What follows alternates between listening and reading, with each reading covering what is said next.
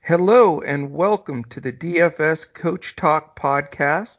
Today is Friday, March 20th. I am Joe Sarvati, affectionately known as Coach, and I am joined with the one and only GPP super stud of the NBA DFS world. That's Mr. Andrew Hansen. How are you today, Andrew? Well, I'm doing all right, Coach. Thanks for asking. I'm kind of doing what you're doing. It's reminding myself that this is Friday. It's kind of hard to keep track of what day we're on. Yeah, So here we are, another day, another podcast. That's what we do. we do, and we're going to stay positive. I mean, it's Yes, easy in this time frame to complain and about everything from how this has been handled to leadership to what's going on, et cetera, et cetera.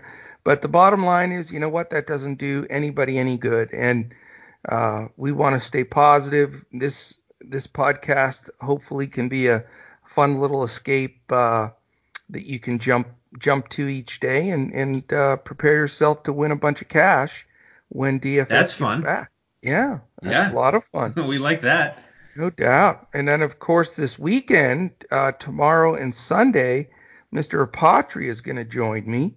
So that's always a ton of a comic relief for me because I usually get to pick on him a little bit, make fun of him a little bit. He'll come up with a few unique sayings like his juice on the bone and everything. So, you get a little bit of sports, you get a little bit of laughter in there. What else can you ask for? I give him a hard time all the time, Andrew, man. He is just such an easy target. You know what I'm saying? Yeah, we love him though. Yeah, he's great. Um, Couple things. Well, first of all, we're starting a series where it's really going to be an informational scenario where we're going to work through the next 4 shows, really talking about how, as the pros with DFS Coach Talk, we prepare for a slate, specifically NBA. And, we're going to go through that from today, sort of the steps that we initially take in our process. And Andrew and I will share some of those with you today. Then, like I say, this weekend, Mike and I will work on tomorrow, really breaking down the sites, the differences between DraftKings, FanDuel, Fantasy Draft, and Yahoo.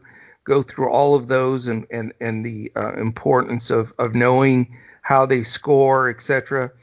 And then the two I think that are the biggest keys are Sunday with Mike talking about contest selection, because I do believe that is one of the top, if not the top biggest mistake that people do in DFS is they get in the incorrect contest based on their bankroll and what they're trying to accomplish.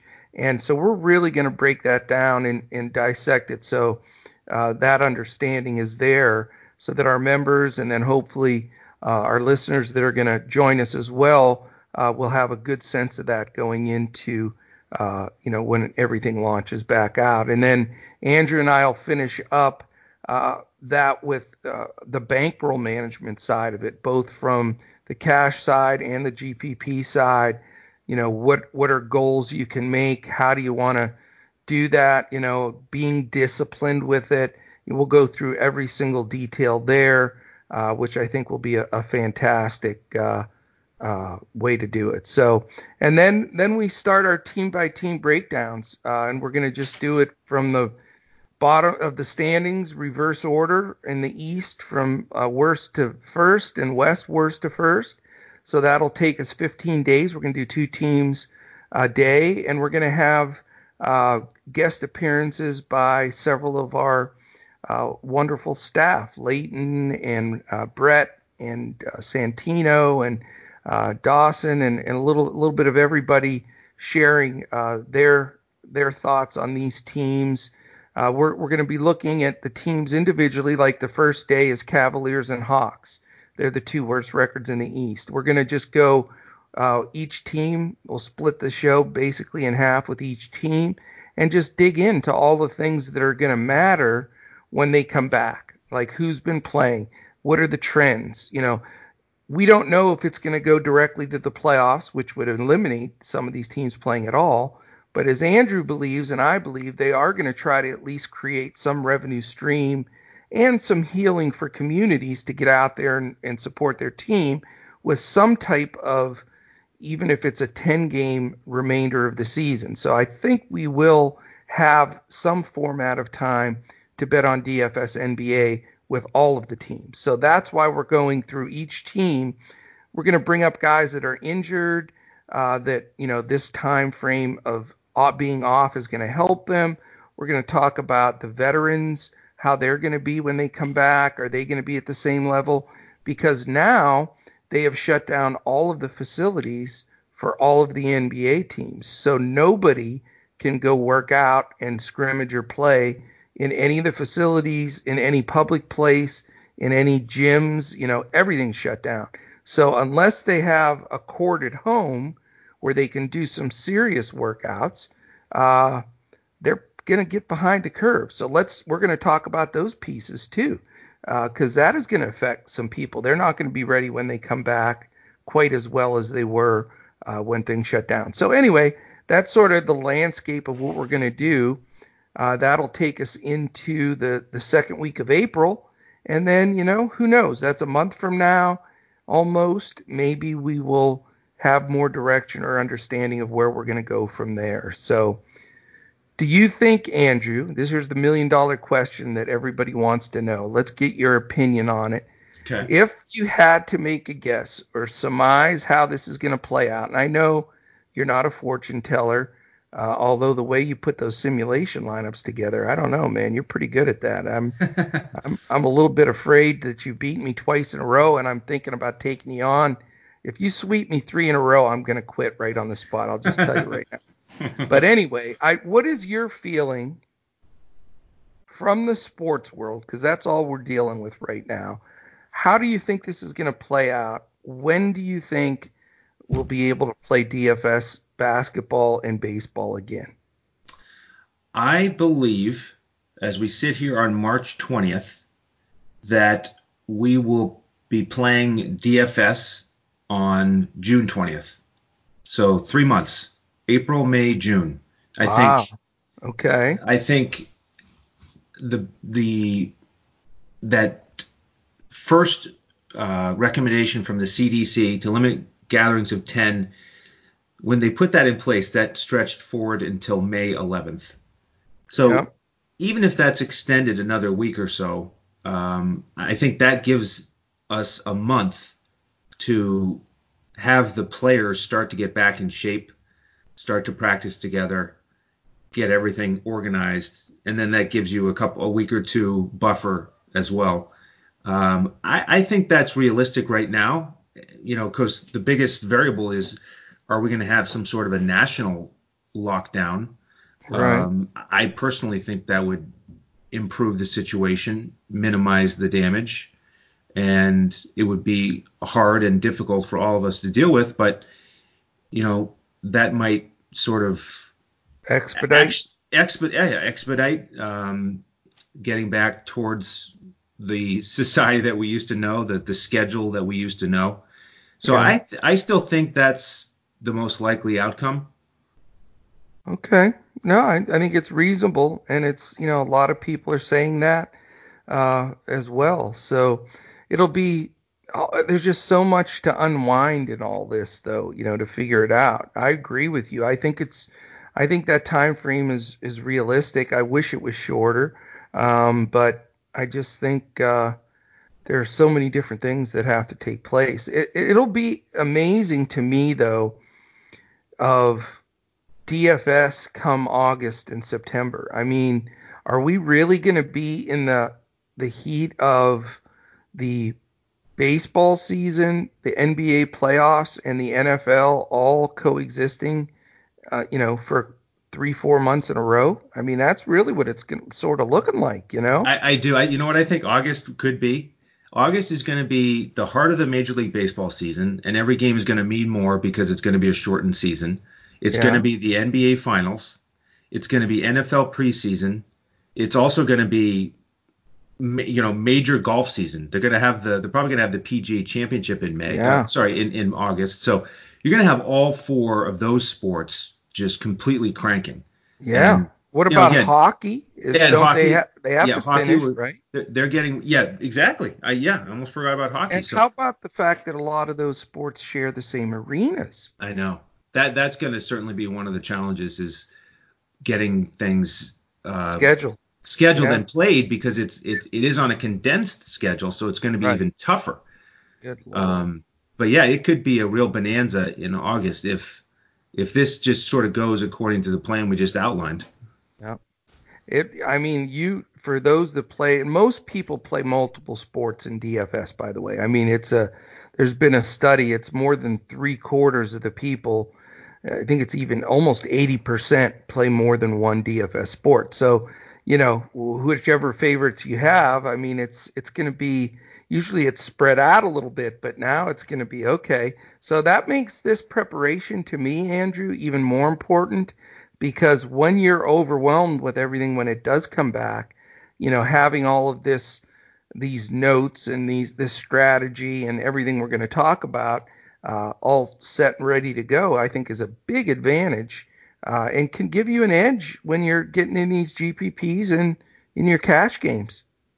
Absolutely. And anytime you have a process that you have figured out and it's down pat and you stick to it, then you become more efficient and more effective. No doubt. Well, before we jump into the sort of the entire process and how we go about this, I want to remind everybody dfscoachtalk.com is where you want to go. That's where you can see all about our website that talks about everything that we offer, we bring forward. Right now, we're focused on the Major League Baseball, the NBA, and the NFL. And we have pros that are in our Discord at all times, talking about that, talking strategy, discussing players. We have a fantastic community already. Even in the short time that we launched, that really some really good people that share some good information. It's a great place to hang out, talk sports, etc. So we also froze all of our memberships from the day that this all started when Gobert tested positive. That evening, we froze our membership. So anybody that has a month or season long or week even, we froze them and they'll pick back up when we can start playing DFS slates. We don't count any of this other baloney out there with League of Legends and all those things. Those don't matter to us because we're playing the real deal here. We're not just doing it to gamble. We're doing it to have a great hobby, but make some money at it as well. So, join us. Again, you're not on the clock. If you want to join us now, join in. You're not on the clock till we start back with sports. So it's a good distraction. You can also check us out on Twitter at DFS Coach Talk, or you can reach me directly at Joe Sarvadi,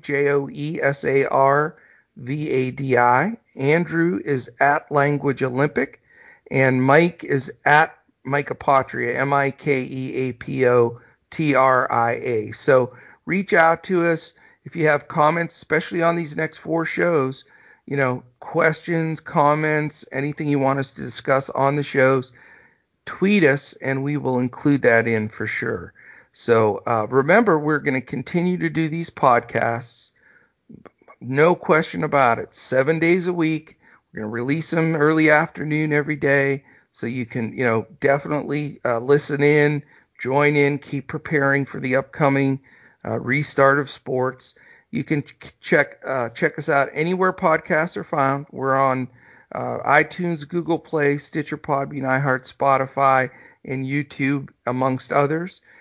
We do ask you take a second or two, since everybody has a little extra time on their hands right now. Rate, review, subscribe. It's important to give us that thumbs up. Hit the little bell button and subscribe. So then when we do post a new pod, it gives you an update so you can listen right in. And we have a giveaway also. We're going to do monthly a 1 month giveaway if you put 5 stars and a little comment in iTunes. All of that's important because we want to move up the list, because it makes a difference when people search. If they're looking for, daily fantasy sports talk or something of that nature, will come up quicker. And we want to grow our family here. Our community, and there's no better way to do it than to jump on and listen in and share your thoughts, etc. So we are excited about it for sure. So let's jump into this, Andrew, and we want to talk about the process that we always discuss each day. I think I mention it almost every day because it's so important. Really, the 3-step process that we think the members should follow to really get the most out of what we're doing here and give you the best chance to win. I'll say those 3 now, and then we're going to go through, Andrew and I individually, or together, if you will, of how we get to these 3 stages throughout each day when we're preparing, to give you a little more insight of the background and how we're doing it. And it always, we always recommend that you listen to the podcast each day, because as you'll hear here in a few minutes here, there's a lot of preparation that goes in the night before, earlier that day, into that podcast. So a ton of the base of the foundation of building your lineup can come out of that podcast directly. The notation, coming up with your skeleton lineup, your holder lineup, whatever you want to call it, that can all come out of that initial podcast. Then throughout the afternoon, just staying in tune with us on Twitter, being in our Discord, and you get to hear all the different things that are happening within the league, who's hurt, who's ruled out, who's on a minutes restriction, on and on and on. And that's obviously going to be a massive amount of news as people come out of this stoppage. And then the third piece, and the most important, is just really tuning into us on our Discord as a member, jumping in there. That last 30 minutes is condensed down to, okay, here's all the final news. We're going to be chatting in there, talking about it, any shifts, because it's a domino effect in this game. If one guy sits, you don't just plug in another guy of the same salary, because there's all kinds of things that happen. If a guy sits, it changes the defensive matchup. It changes the potential for maybe the total in that game. So it shifts game preference. It shifts, minutes for other players as far as usage, on and on and on. So we're going to dig into all of that in, those changes in that last 30 minutes. And then we're the only provider that I know of that is going to give you a full DraftKings and FanDuel lineup that you can utilize. And, we recommend, we put a lot into these. I provide the cash, and Andrew and Mike, depending on which one is on that day, provides the GPP. And yes, we want you to use our symbol and jump in these contests. And, with our icon or whatever you want to call that, so we can avoid getting in each other's way, because some of us will have the same lineups.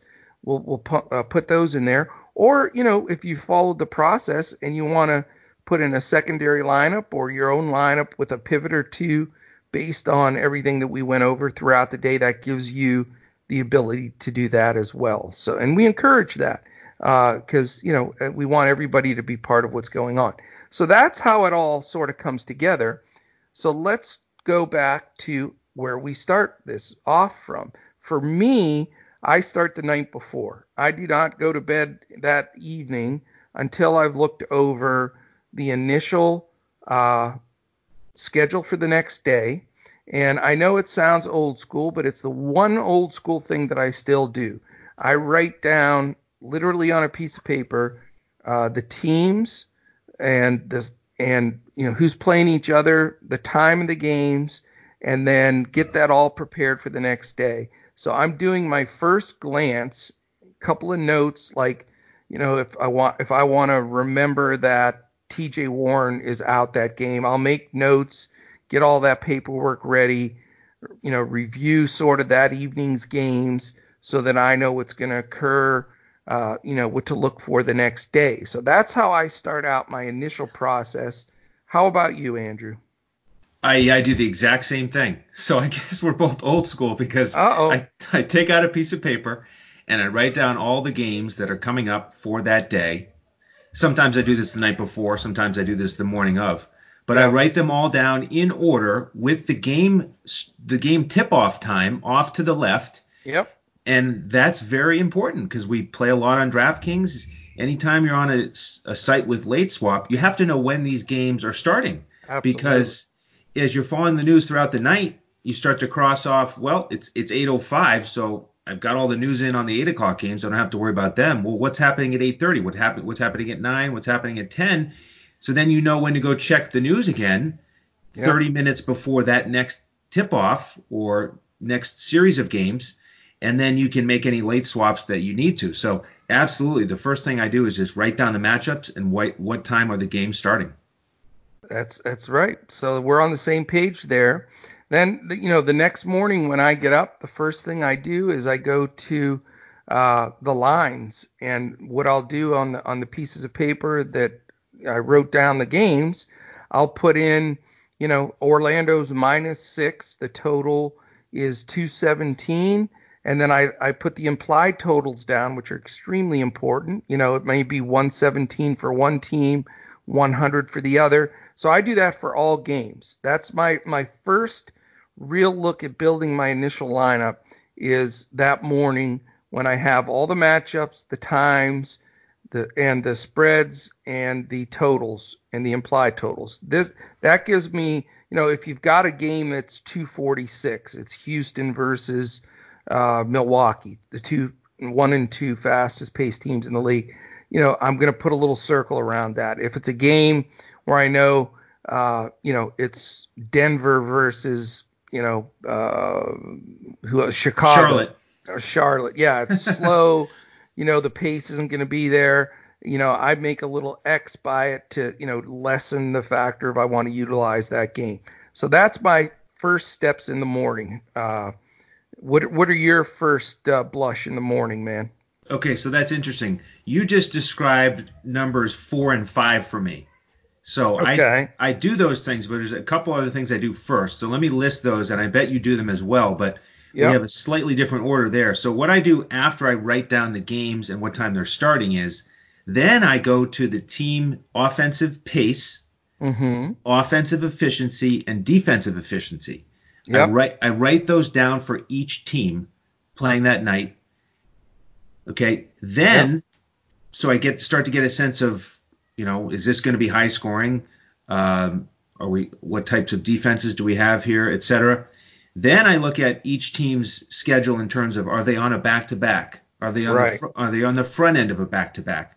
Yep. Are they coming in with lots of rest? And if they're on a back to back or the front end of a back to back, I write that down next to the game. Then I circle the games to stack myself before I even look at the lines in Vegas. So Okay. I put all those things into the equation of the feel for it. I mean, it's a mixture of science and art, really, if you think about it. I mean, like you said, Yep. if I know it's Houston Milwaukee, then I'm probably going to circle that game. If it's Denver and Charlotte, I'm not going to. And you can do that on feel after you've studied these variables for long enough, or you can kind of do it more systematically, mathematically by putting those rankings on your sheet of paper and looking at it and breaking it down yourself. Because what I want to do is I want to have that natural feel Mm-hmm. and basically know at a glance, is this a game I'm going to want to stack? Right. And so I make those decisions myself. I circle a game or two, depending on the matchup. Sometimes I don't circle any, but usually it's one or two that I'll circle as I think these are going to be likely high scoring, likely close games. And then my fifth step is to actually go check the lines in Vegas, check the over under, and have that sort of confirm what I was looking at. And the whole however you get there, at that point, Right. what you and I have done is we've decided which games we want to target before we get into any of the other variables. Exactly. And there's no magic bullet. Follow this exact process of the way that you look at this, statistics or whatever you utilize to build who you want to play. But, it's whatever you're comfortable with and how you departmentalize it in your brain of how you look at it. For me, I want to, before I'm influenced by any of the specific game statistics, I want to know the team matchups and what those totals are, so I can get an initial feel in my head. And then when I'll explain what I do now in this next process, and it's lengthy, but this allows me then to build the layers on to, okay, once I'm done with these like 6 or 7 steps, then I can start seeing, it usually stands out like a sore thumb of the game or the team that you need to have a couple of guys, 2 or 3 guys from, if you really want to take something down. And it sort of builds itself, and then I just can pluck it from there. So what I do next, and this is the order I use, I do it exactly the same every day. I go to the pace, and you can go to ESPN.com. Hollinger puts out the pace of each team. It's updated live, real time. So whenever you look at it, it's updated. And I literally write in the pace of play for every team on that piece of paper, where they are. Then I go next to team defensive efficiency. It's the best tool that I've found that gives you a feel of how that team is going to try to control that pace and the pace that they're going to play at. And the reason I like that, and I do, if you follow us or members now, when I tell the teams in our podcast, the only things that I mention are the things I just did. The totals, the who's favorite over under, the implied totals of each team, the pace of play, and the defensive team efficiency. That's what I share on each podcast each day, because that's really the basis. Because the defensive team efficiency takes a lot of different things into consideration that people don't really realize. But the formula to get to that number, it really takes a more approach of position by position and then combined as a team. And a lot of it is based on how many possessions the teams have, how fast they get the ball up in the shot clock. There's just a lot of analytics that go into that number. And it's a pretty true test. And that's, again, updated every day as well. I go to www.teamrankings.com, and I click NBA. Then I click stats. And then after that, it gives you defensive dash efficiency. And if you go there and update it, you have to update it every day so it refreshes on your screen, and then it's going to give you that updated information. So that is a key factor of what I look at. So then that's my basis that I'm going to bring on to the podcast and go from there. Then I go into what I call a little bit of a combination of my secret sauce that I think has made me more effective and winning a higher percentage than most people in the industry. And I don't say that in a cocky manner. I'm just being honest with the, numbers don't lie. So I go to ESPN Advanced Statistics, and I look at the defensive real plus minus, and that's in the advanced statistics with ESPN. You can look that up, and I want to see where there's a standout player playing a team. I've already sort of got a sense of who I like. Let's use an example of Donovan Mitchell, shooting guard for Denver. Let's say they're playing Utah. I want to know how Utah plays against shooting guards throughout this season. And the defense real plus minus is a good factor there. It's sometimes you think, is it exactly calculating the right information? And you know what? Sure, there's going to be some variance in there, but I'll tell you right now, it's as solid as you can get. Like if you go in there and look at we talked about this on one of the shows, we did the top 5 and bottom 5 of each defensive real plus minus. And of course, at the top, you had guys like Marcus Smart, Patrick Beverly, all the shutdown guys. And at the bottom, you had the Trae Youngs and all those guys that we know don't. So, I mean, the numbers don't lie, and they come out there, and that allows me to hone in on usually about 10 guys that I think are in the most advantageous position to excel against a team that doesn't defend that position well. So I'll mark those down. But what I found, this is really interesting, Andrew, but what I found to be the biggest thing, and I think you can attest to this after doing all these shows, what it does is it calls out like 10 of what I call the trap or the sucker play guys. Because, people will just immediately go to somebody like Harden, for example. But if it happens to be a team that has a slow pace, that defends that position really, really well, and et cetera, with the rest of these stats, then I put Harden on my do not take list.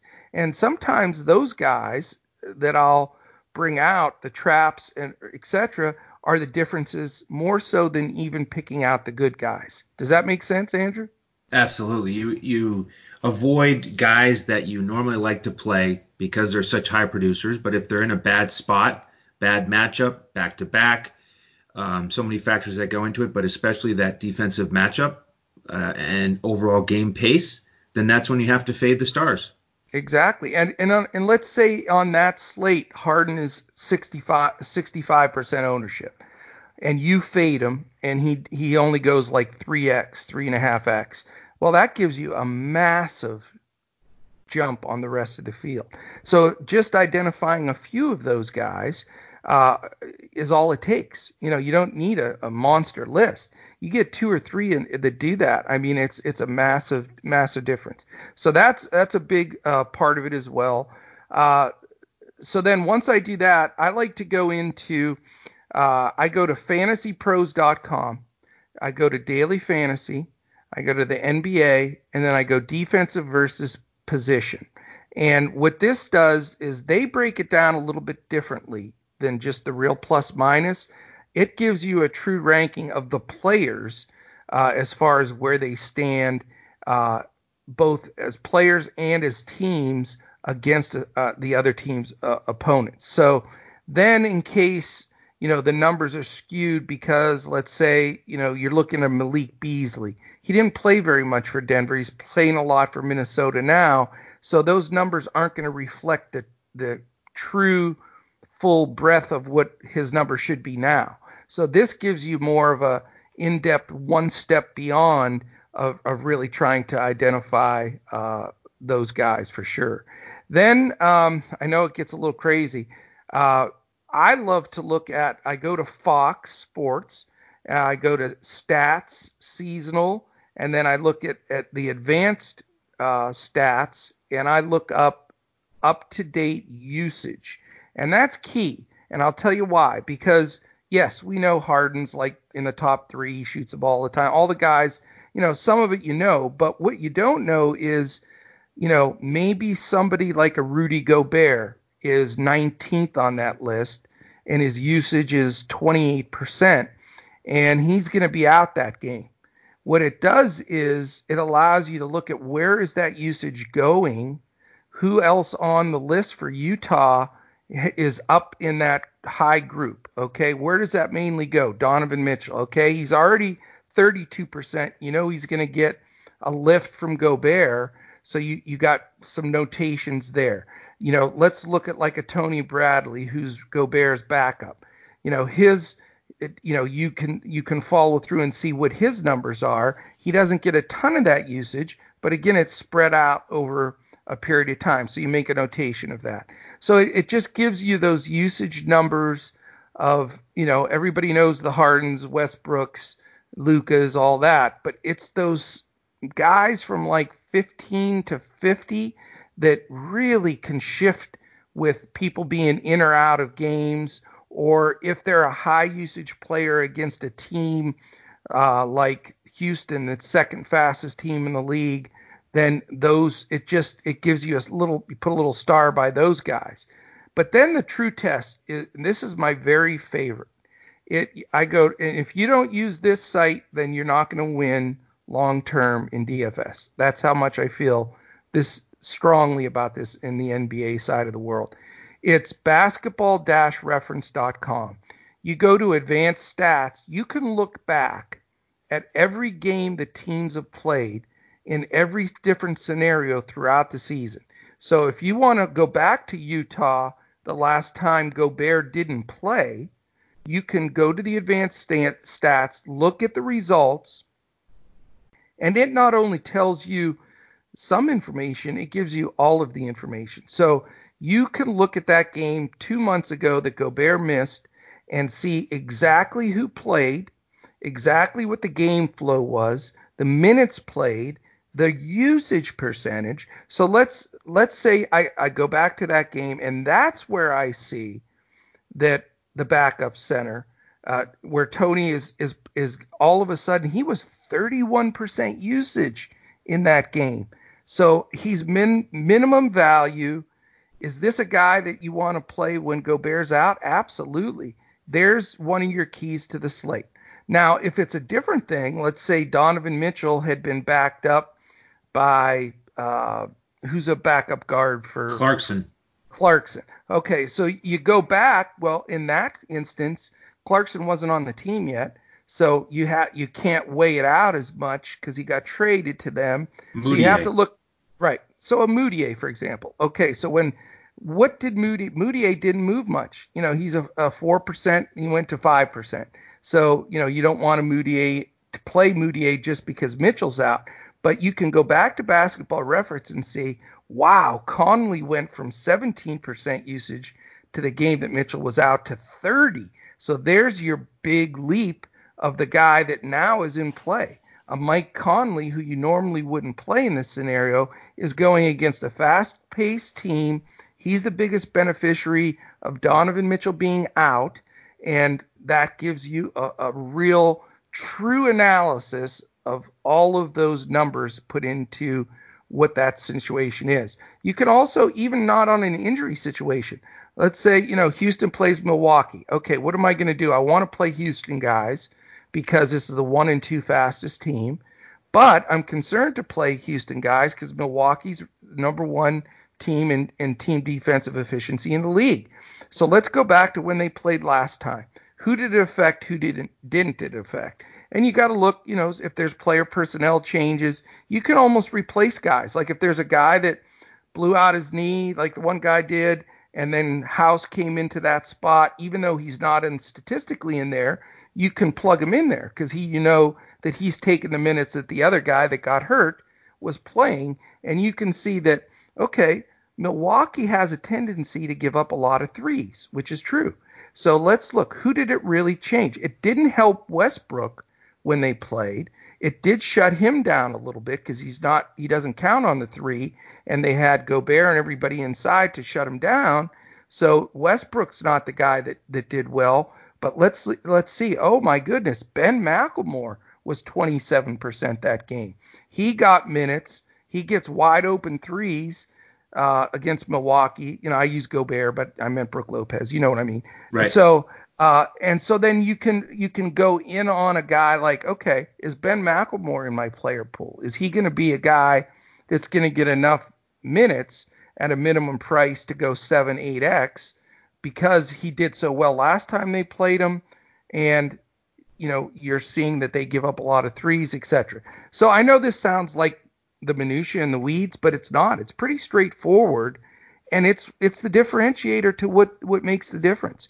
So that's usually the progress of the steps that I take. So then when I come out of this, I don't listen to any other shows. I don't tune in to any of our competitors in any sense because I don't want my thoughts skewed initially.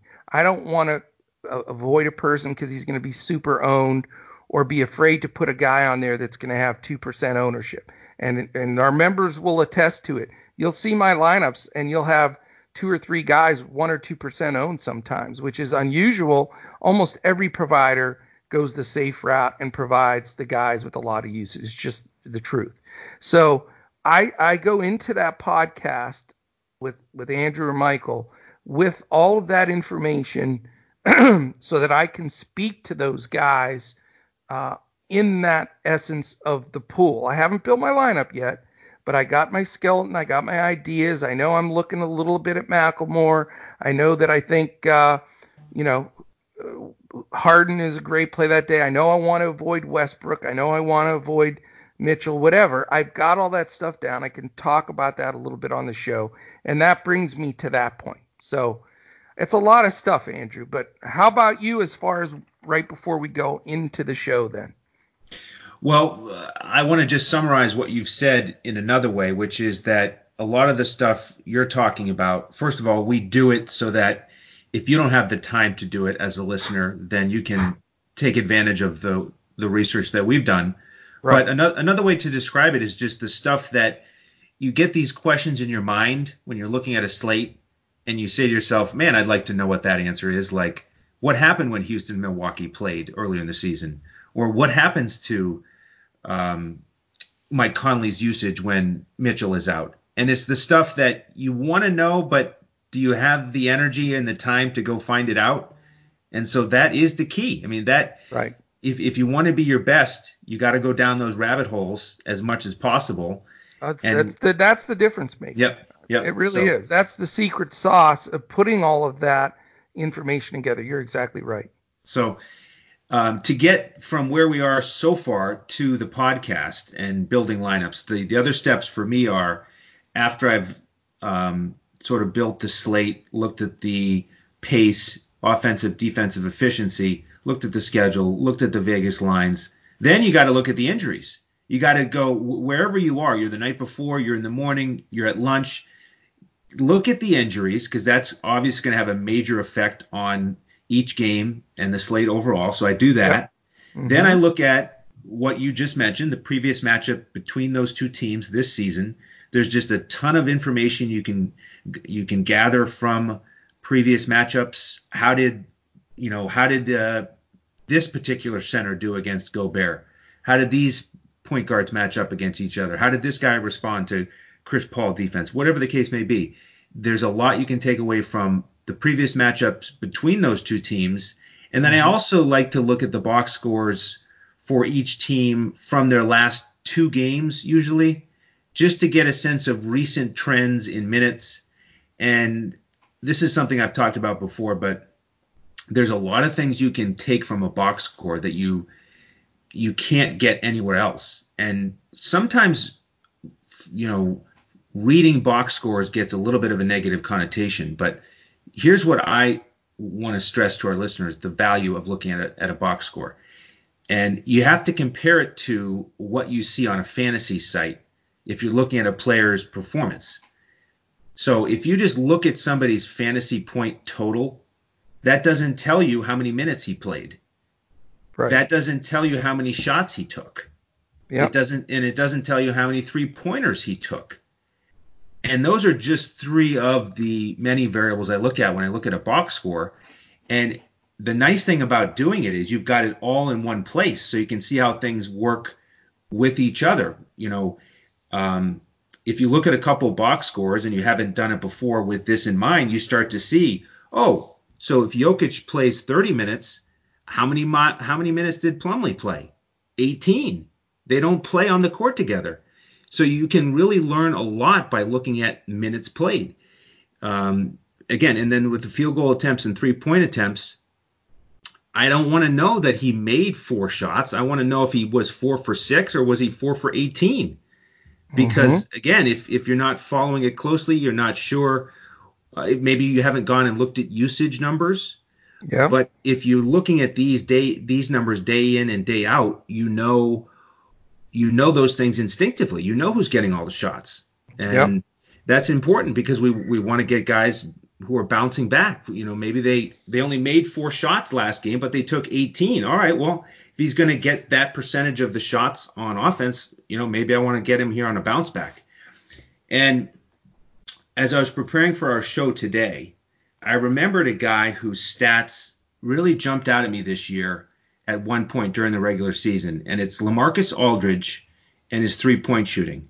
So I want to break this down for our listeners. All right. When we think of LaMarcus Aldridge, we think of that guy in Portland and now San Antonio who for years he's gotten the ball in the block, done a lot of damage in the post, and he's shot a ton of those mid-range jumpers. Yeah, And he's maybe the best mid-range jumper of all time. Yeah, and he's pretty good at it. But when we think of him in Portland, we don't think of him as shooting three-pointers, right? No, never. And so if you go to somewhere like Basketball Reference, you pull up his stats, all those years in Portland and in San Antonio, how many three-pointers did he attempt per game? It was 0, 0.1, 0.3, 0.2, 0.3, 0.2, 0.2, 0.2, 1.5, 0.2, 0.8, 1.2, 0.5.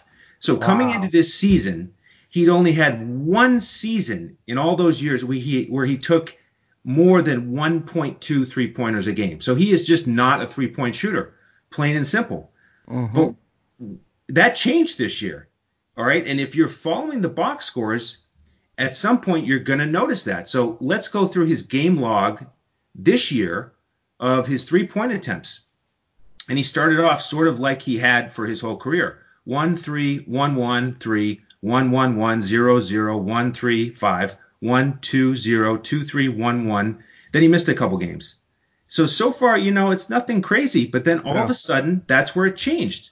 So from there on out, he's gone 2 2 3 3 2 1 5 2 6 3 4 7 3 5 9 6 6 3 4 4 4 2 2.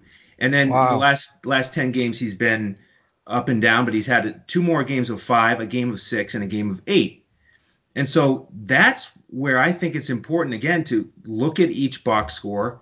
These things start to pop out at you. I mean, if you catch him at the beginning of that trend, then all of a sudden you're going to be ahead of the curve. And maybe after he'd had a 5, a 6, and a 7 over the course of a 7-game span, if you started investing in him at that point, then you were going to hit that stretch where he went 5, 9, 6, 6. And, oh, by the way, he was making a lot of these threes.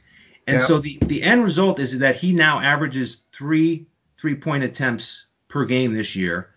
And a guy who, he falls into so many categories, especially since he's on the Spurs now.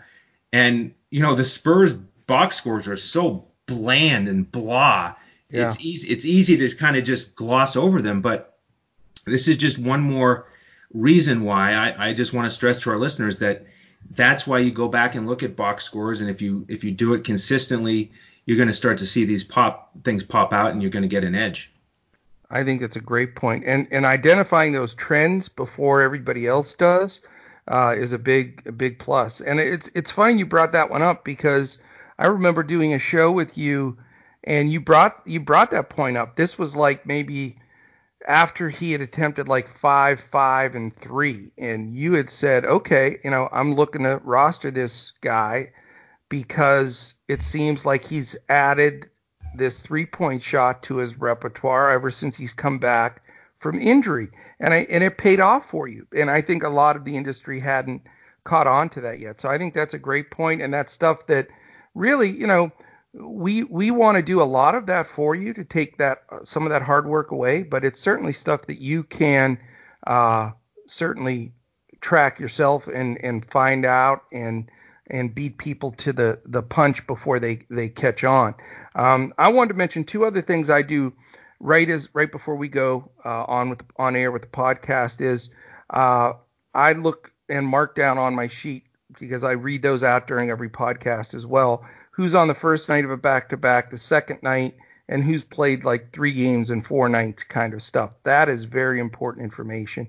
And then that's where I finally look, because I try to wait till the last minute because the updates come out later and later with players. Then I'll go on and I'll look at Fantasy Labs and the places that give the updated injury report and mark all of those down, because that also highlights, if I've already done those other 6 steps and then all of a sudden Mitchell is questionable, now based on the defense he's facing, who stepped up in usage during that time, how those minutes allotment are going to work, if Mitchell's off the court, now all of a sudden Mike Conley's really a serious play for me.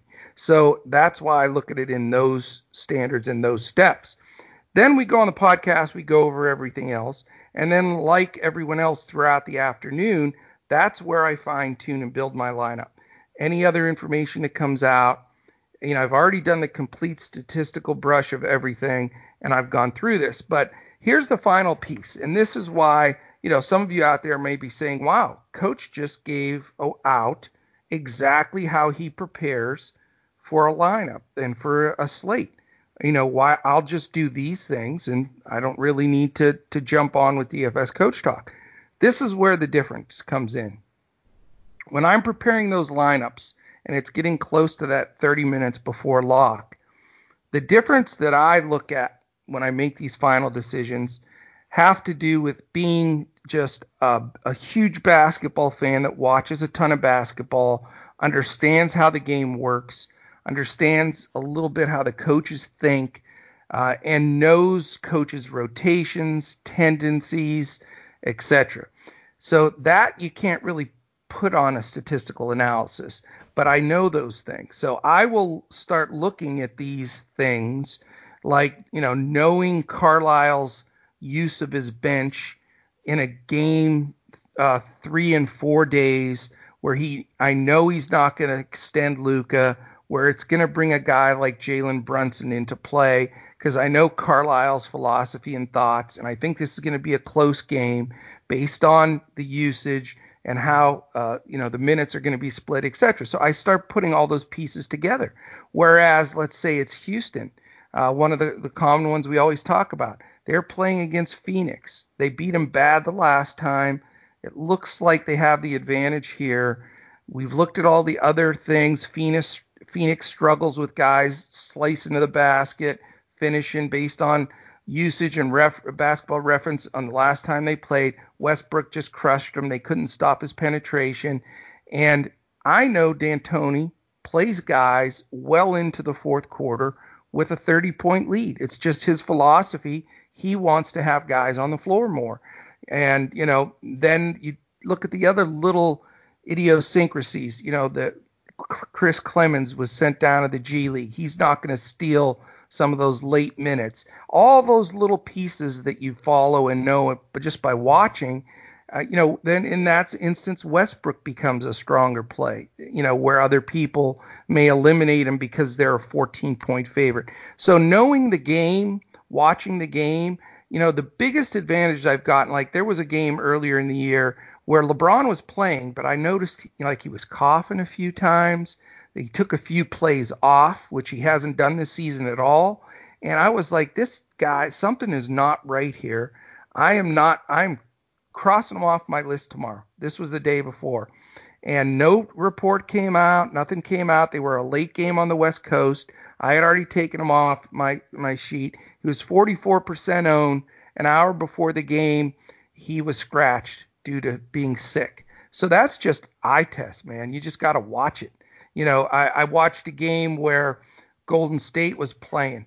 It seemed like meaningless. It was a 30-point difference. It was the beginning of the fourth quarter. He brought Marquise Chris into the game. Marquise Chris got smoked, allowed 2 dunks in a row, just wasn't engaged at all. And I saw Kerr's anger. He yanked him out of the game, not physically, but he took him out of the game. And I knew he was pissed. So I thought, this guy is in the doghouse. I'm not rostering him tomorrow. It was a short slate, a 3-game slate, and everybody was jumping on Chris because he's going to start at center, but I didn't feel comfortable with it. Well, that just happened to be the game where he didn't get many minutes. They actually waived him the next day. He cleared waivers. Nobody picked him up. And then a week later, they ended up picking him back up. So they must have given him a second chance. But you can see some of those things coming just by that massive eye test that you're not going to see in any statistical analysis. And let's face it, a lot of the people in the industry, and I'm not saying this to be negative, God bless them all, they all do a great job. They're taking all the analytics and statistics, putting it into an optimizer. The optimizer is spitting it out and saying, play 150 lineups with 7% Conley and 9% Donovan Mitchell and 12% Luka on down the line. Now, if you're a mass entry person, which I don't think most people that can afford 150 $40 entries. I think maybe less than 1%. If you're the normal guys that are out there trying to, play some cash games or get in some GPPs, single entries and stuff that are winnable, then you've got to do this by hand. I just don't see another way. And you got to use all those statistics. They're all important. They're a huge piece of weight. But then you have to have that other piece of knowledge. And that's why I'm not afraid anytime anybody asks me any questions, how do you do your research to prepare for a slate? I'm happy to share it like I did today, exactly how I do it. But that's about 3/4 of the story. The part that makes the biggest difference, that other 25%, is understanding the game inside and out, understanding the players, the tendencies, the coaches, the rotations. And then, you put all of that into play with the statistics, follow it closely throughout the day for any news, and then lock in that last 30 minutes to make sure that you have the best possible lineup. And that's when I look at ownership. Not until then.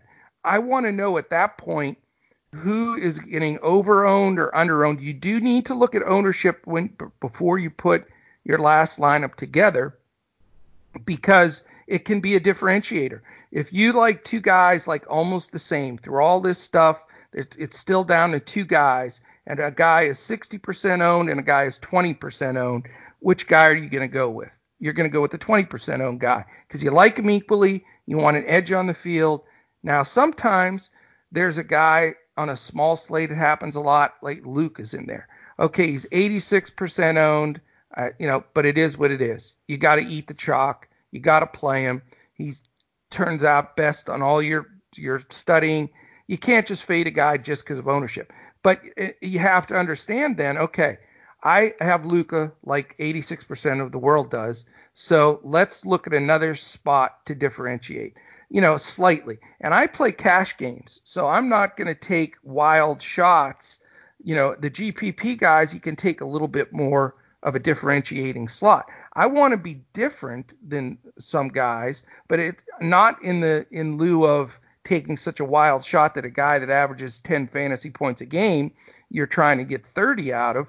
So you the balance in cash is, look at the ownership, let it have some effect on your final lineup, but don't let it dominate it. And then, don't be afraid to back off of that low percentage guy.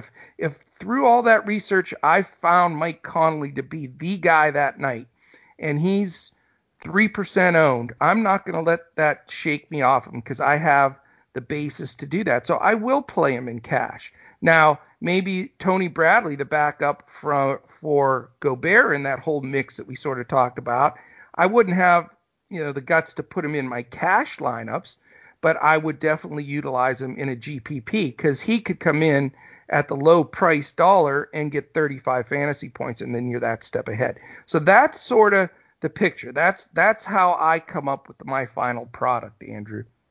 Yeah, that's a lot of great stuff, and I love how you broke down some of the things you do at the end and where that edge comes from. And it's funny, all these variables we've talked about, we haven't mentioned two really big ones. You certainly hit on it, but it's the eye test that comes from watching the games, and that's something we pride ourselves on. We do it and we love it, and you get so much out of it. Like whether it's LeBron looking like he maybe is a little bit under the weather, and then you plan to fade him. You mentioned Chris Clemens. He's a guy I've talked about a lot this year, and that's from watching him in college, watching him in preseason, and knowing what kind of game he is and what's he like when he's on the court. He jacks up threes as soon as he gets over half court. I mean, he's shooting like he's Trae Young, and he's got a great shooting form. And so that's why if you know that, you've studied, you've scouted, on the eye test, you know what to expect from somebody like that, then you get an edge because you have a strong opinion on, well, once he gets his shot, I'm going to play him. And so I still remember one of the best nights I had this year was that game when Houston was traveling to New Orleans, and Harden, Westbrook, and Capella all sat. And I went all in on Clemens and Hartenstein and had a terrific night. Just smashed with those lineups because other folks, maybe they played one of them, but not many people were going all in on both of them. So Right. that's certainly what the eye test is for and all the scouting that we do. And then the other thing I got to mention, which is funny, this whole podcast about preparation, the one thing we haven't really talked about at all is the player pricing. What is the pricing on that night for each player? Yeah. And for me, one of the most fun things to do is we do all this research ahead of time. And then at the very end, if you actually look at the pricing on each site, then guys really jump out at you and you say, well, what in the world is this guy priced at 4,500 for on DraftKings? Or why is this, Yeah. stud at, 7,700 instead of 9K? And, that's when you really start to, work on roster construction for that night, is everything that goes into it, and then you make adjustments based on the price. Yeah. And that's just what I think is really a lot of fun. Yeah, it is, and that's a good point. That I sort of it's not part of like my build for my lineup. It's weird. The salaries come into play once I have my player pool and I'm ready to roster my team. Then I have to look. That's where you'll find, and it's been weird this year. DraftKings and FanDuel, you'll have a guy 7,500 on one site and 5,700 on the other site. It's like nuts. So you have to take advantage of those price breaks. But, I don't let that completely dictate. Sometimes you can fall into that, well, I'm just taking him because he's a value.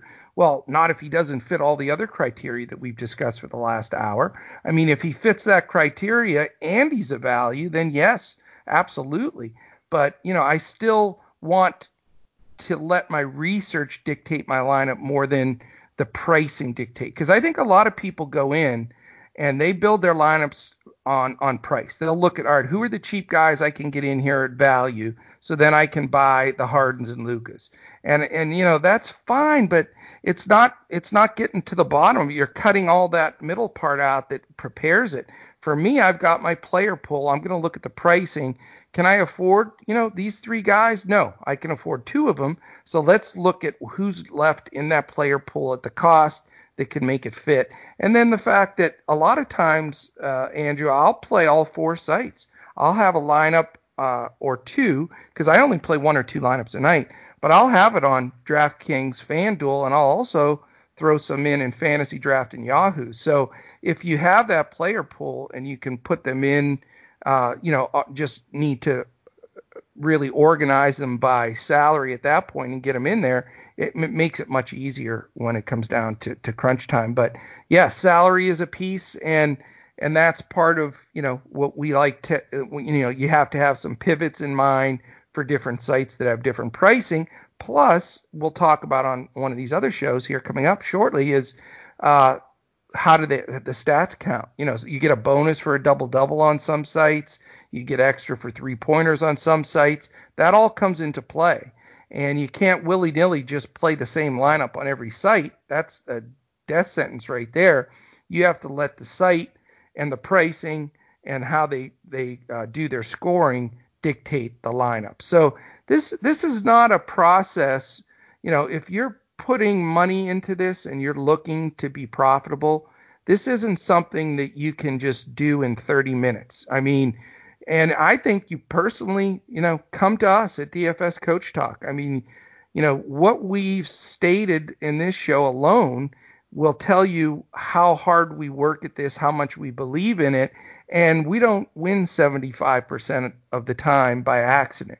We do it because we follow all of this very, very religiously when we prepare for every slate. Whether it's a 3-game or a 14-game, we're doing the same steps to prepare. So take advantage of us with DFS Coach Talk. Utilize a different approach than you're going to find from anybody in the industry. I guarantee you that. I've done all the research, been through them all, checked them all out, been part of some of them. And what I wanted to do was take an overall look, get some of the most respected people in the industry together and create something that's completely unique that can shift the needle in DFS. And I know that's what we have here at Coach Talk. So, we look forward when sports gets back for everybody to jump on and enjoy it with us. Yeah, absolutely. If y'all like what you're hearing, if you're sort of new, you're checking us out, then come join as a member. Like Coach said, basically your account will be frozen. So all this downtime we have, we're chatting in Discord with our members. I don't know if you can hear it on my computer, but I've got all these notifications coming up with our pros and our members chatting even throughout the afternoon here. So we're constantly interacting to share information, and it's fun, and there's nothing like a little community of like-minded people to help get you through this rough period. So, Yeah. feel free to come and join as a member now, and your account will be frozen, and you can interact with us in our member Discord area, chatting and sharing information and getting through it, and then we'll be ready to rock and roll. Hopefully by June. Really, that's my over/under. My over/under would probably be about June 15th, and so I'm going to go Okay. over it with the June 20th start. Gotcha. But to be honest, anything in June right now, I would take. So that's what we're gearing up for. Well, I'm gonna be the eternal optimist and say May 15th. Oh, nice. I like I it. I know there's no criteria to that. It's just the power of positive thinking. If we all think May 15th, maybe it comes true. You never know. Well, awesome, man. We've gone pretty long on this show. I knew these next four shows were going to go long, but we want to we want to share it. Give you a chance to really dig in, listen to all this stuff at a different level, and hopefully it's extremely helpful for you. And I enjoy being able to share it. Obviously, you can tell we're very passionate here about it. So we're excited to share all of this with you. Now, tomorrow and Sunday, like I say, I'll be with Mike Apotria. We're going to do the shows in the morning, so they'll come out a little bit earlier. On the weekends, we usually do that. Tomorrow is DFS sites, DK, FanDuel, Fantasy Draft, and Yahoo. Sort of the differences, how they, what the scoring systems are, etc. Then on Sunday, it's that contest selection. That's going to be a big show because it's so important. Nothing drives me more crazy than when somebody's trying to build a bankroll. And I think I've said this a lot of times, but I got to say it one more time. Is they'll tell me, okay, I'm only playing about $15 a night. I put two entries in the $7.77 super GPP on FanDuel, which is so hard to cash. I mean, there's everybody roaring 150 lineups in there. I mean, you can't approach stuff like that. It's just not smart. So we want to go through, and a lot of people do it. I mean, they figure, hey, I'm going for it. I mean, they're going to win $100,000 or not win anything, 100,000 times out of a 999,000, So the bottom line is, we're going to go over that, talk about it, figure out how, to recommend. Also there's a lot of other idiosyncrasies that we have to just bring up that are important. And I want to mention one right now so I don't forget it on the next show. Don't ever play guys because their game is a national TV game or you're looking for a late night sweat game. If you're just doing that to do that for that purpose, you're going to lose. You cannot let any of that information affect your picks. I mark the times down on my sheet, not because I want to know when my guys are playing, because I don't care. I completely don't care if my entire roster's in the first game or the last game. That's how you have to approach it. I put them down for the late swap sites, which we'll talk about tomorrow, so that if there is a late change, then you know that you could make a move. But, the simple things like that, if you get real disciplined, we've got this time off, study these, write like your own personal top 10 down. I am not going to play just national TV games, a guy what I like, another guy a little better, but I'm going to play this guy because he's on national TV. Put all those little things down just to remind yourself, because you'll see a big change just with the small differences. Let us do the in-depth work of going into all those sites, looking at all the other stuff, then utilize our knowledge in that area with some of the things that you want to trend in doing the right way. So that's sort of where we're at, my man. Absolutely. Yeah, it was a lot of fun today. I will be off this weekend, as you said, so have fun with Mike, and I'll be back on with you on Monday. All right. Keep social distancing this weekend. Yes, indeed. I think, I got to scorn our lovely, we may have some listeners down there, so I apologize if I offend you. But if you're partying on the beach with thousands of people right now, get your ass home. Let's get through this thing so we can get back to sports. Listen to what the government's telling you. It's, we got to just sort of chill for a bit and then we'll get back. Maybe if we all did that and squashed this thing, maybe my May 15th date can come true. It's possible. So do it. Hey, real quickly, mambaon3.org, MAMBAONTHREE.org. Definitely jump on there. It's a great fund for those survivors from the whole Kobe thing. And, those families need that support, especially now with the corona and everything going on. Just a fantastic site to go to if you want to share with that group. So, all right, that's it.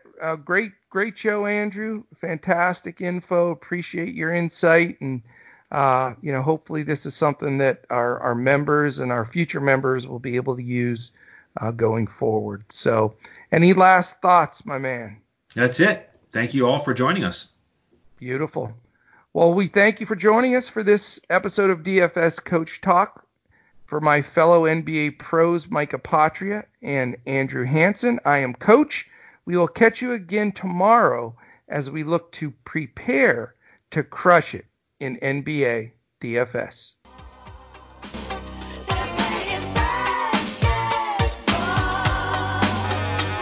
Now rapping basketball, number 1, Curtis Blow. Basketball is my favorite sport.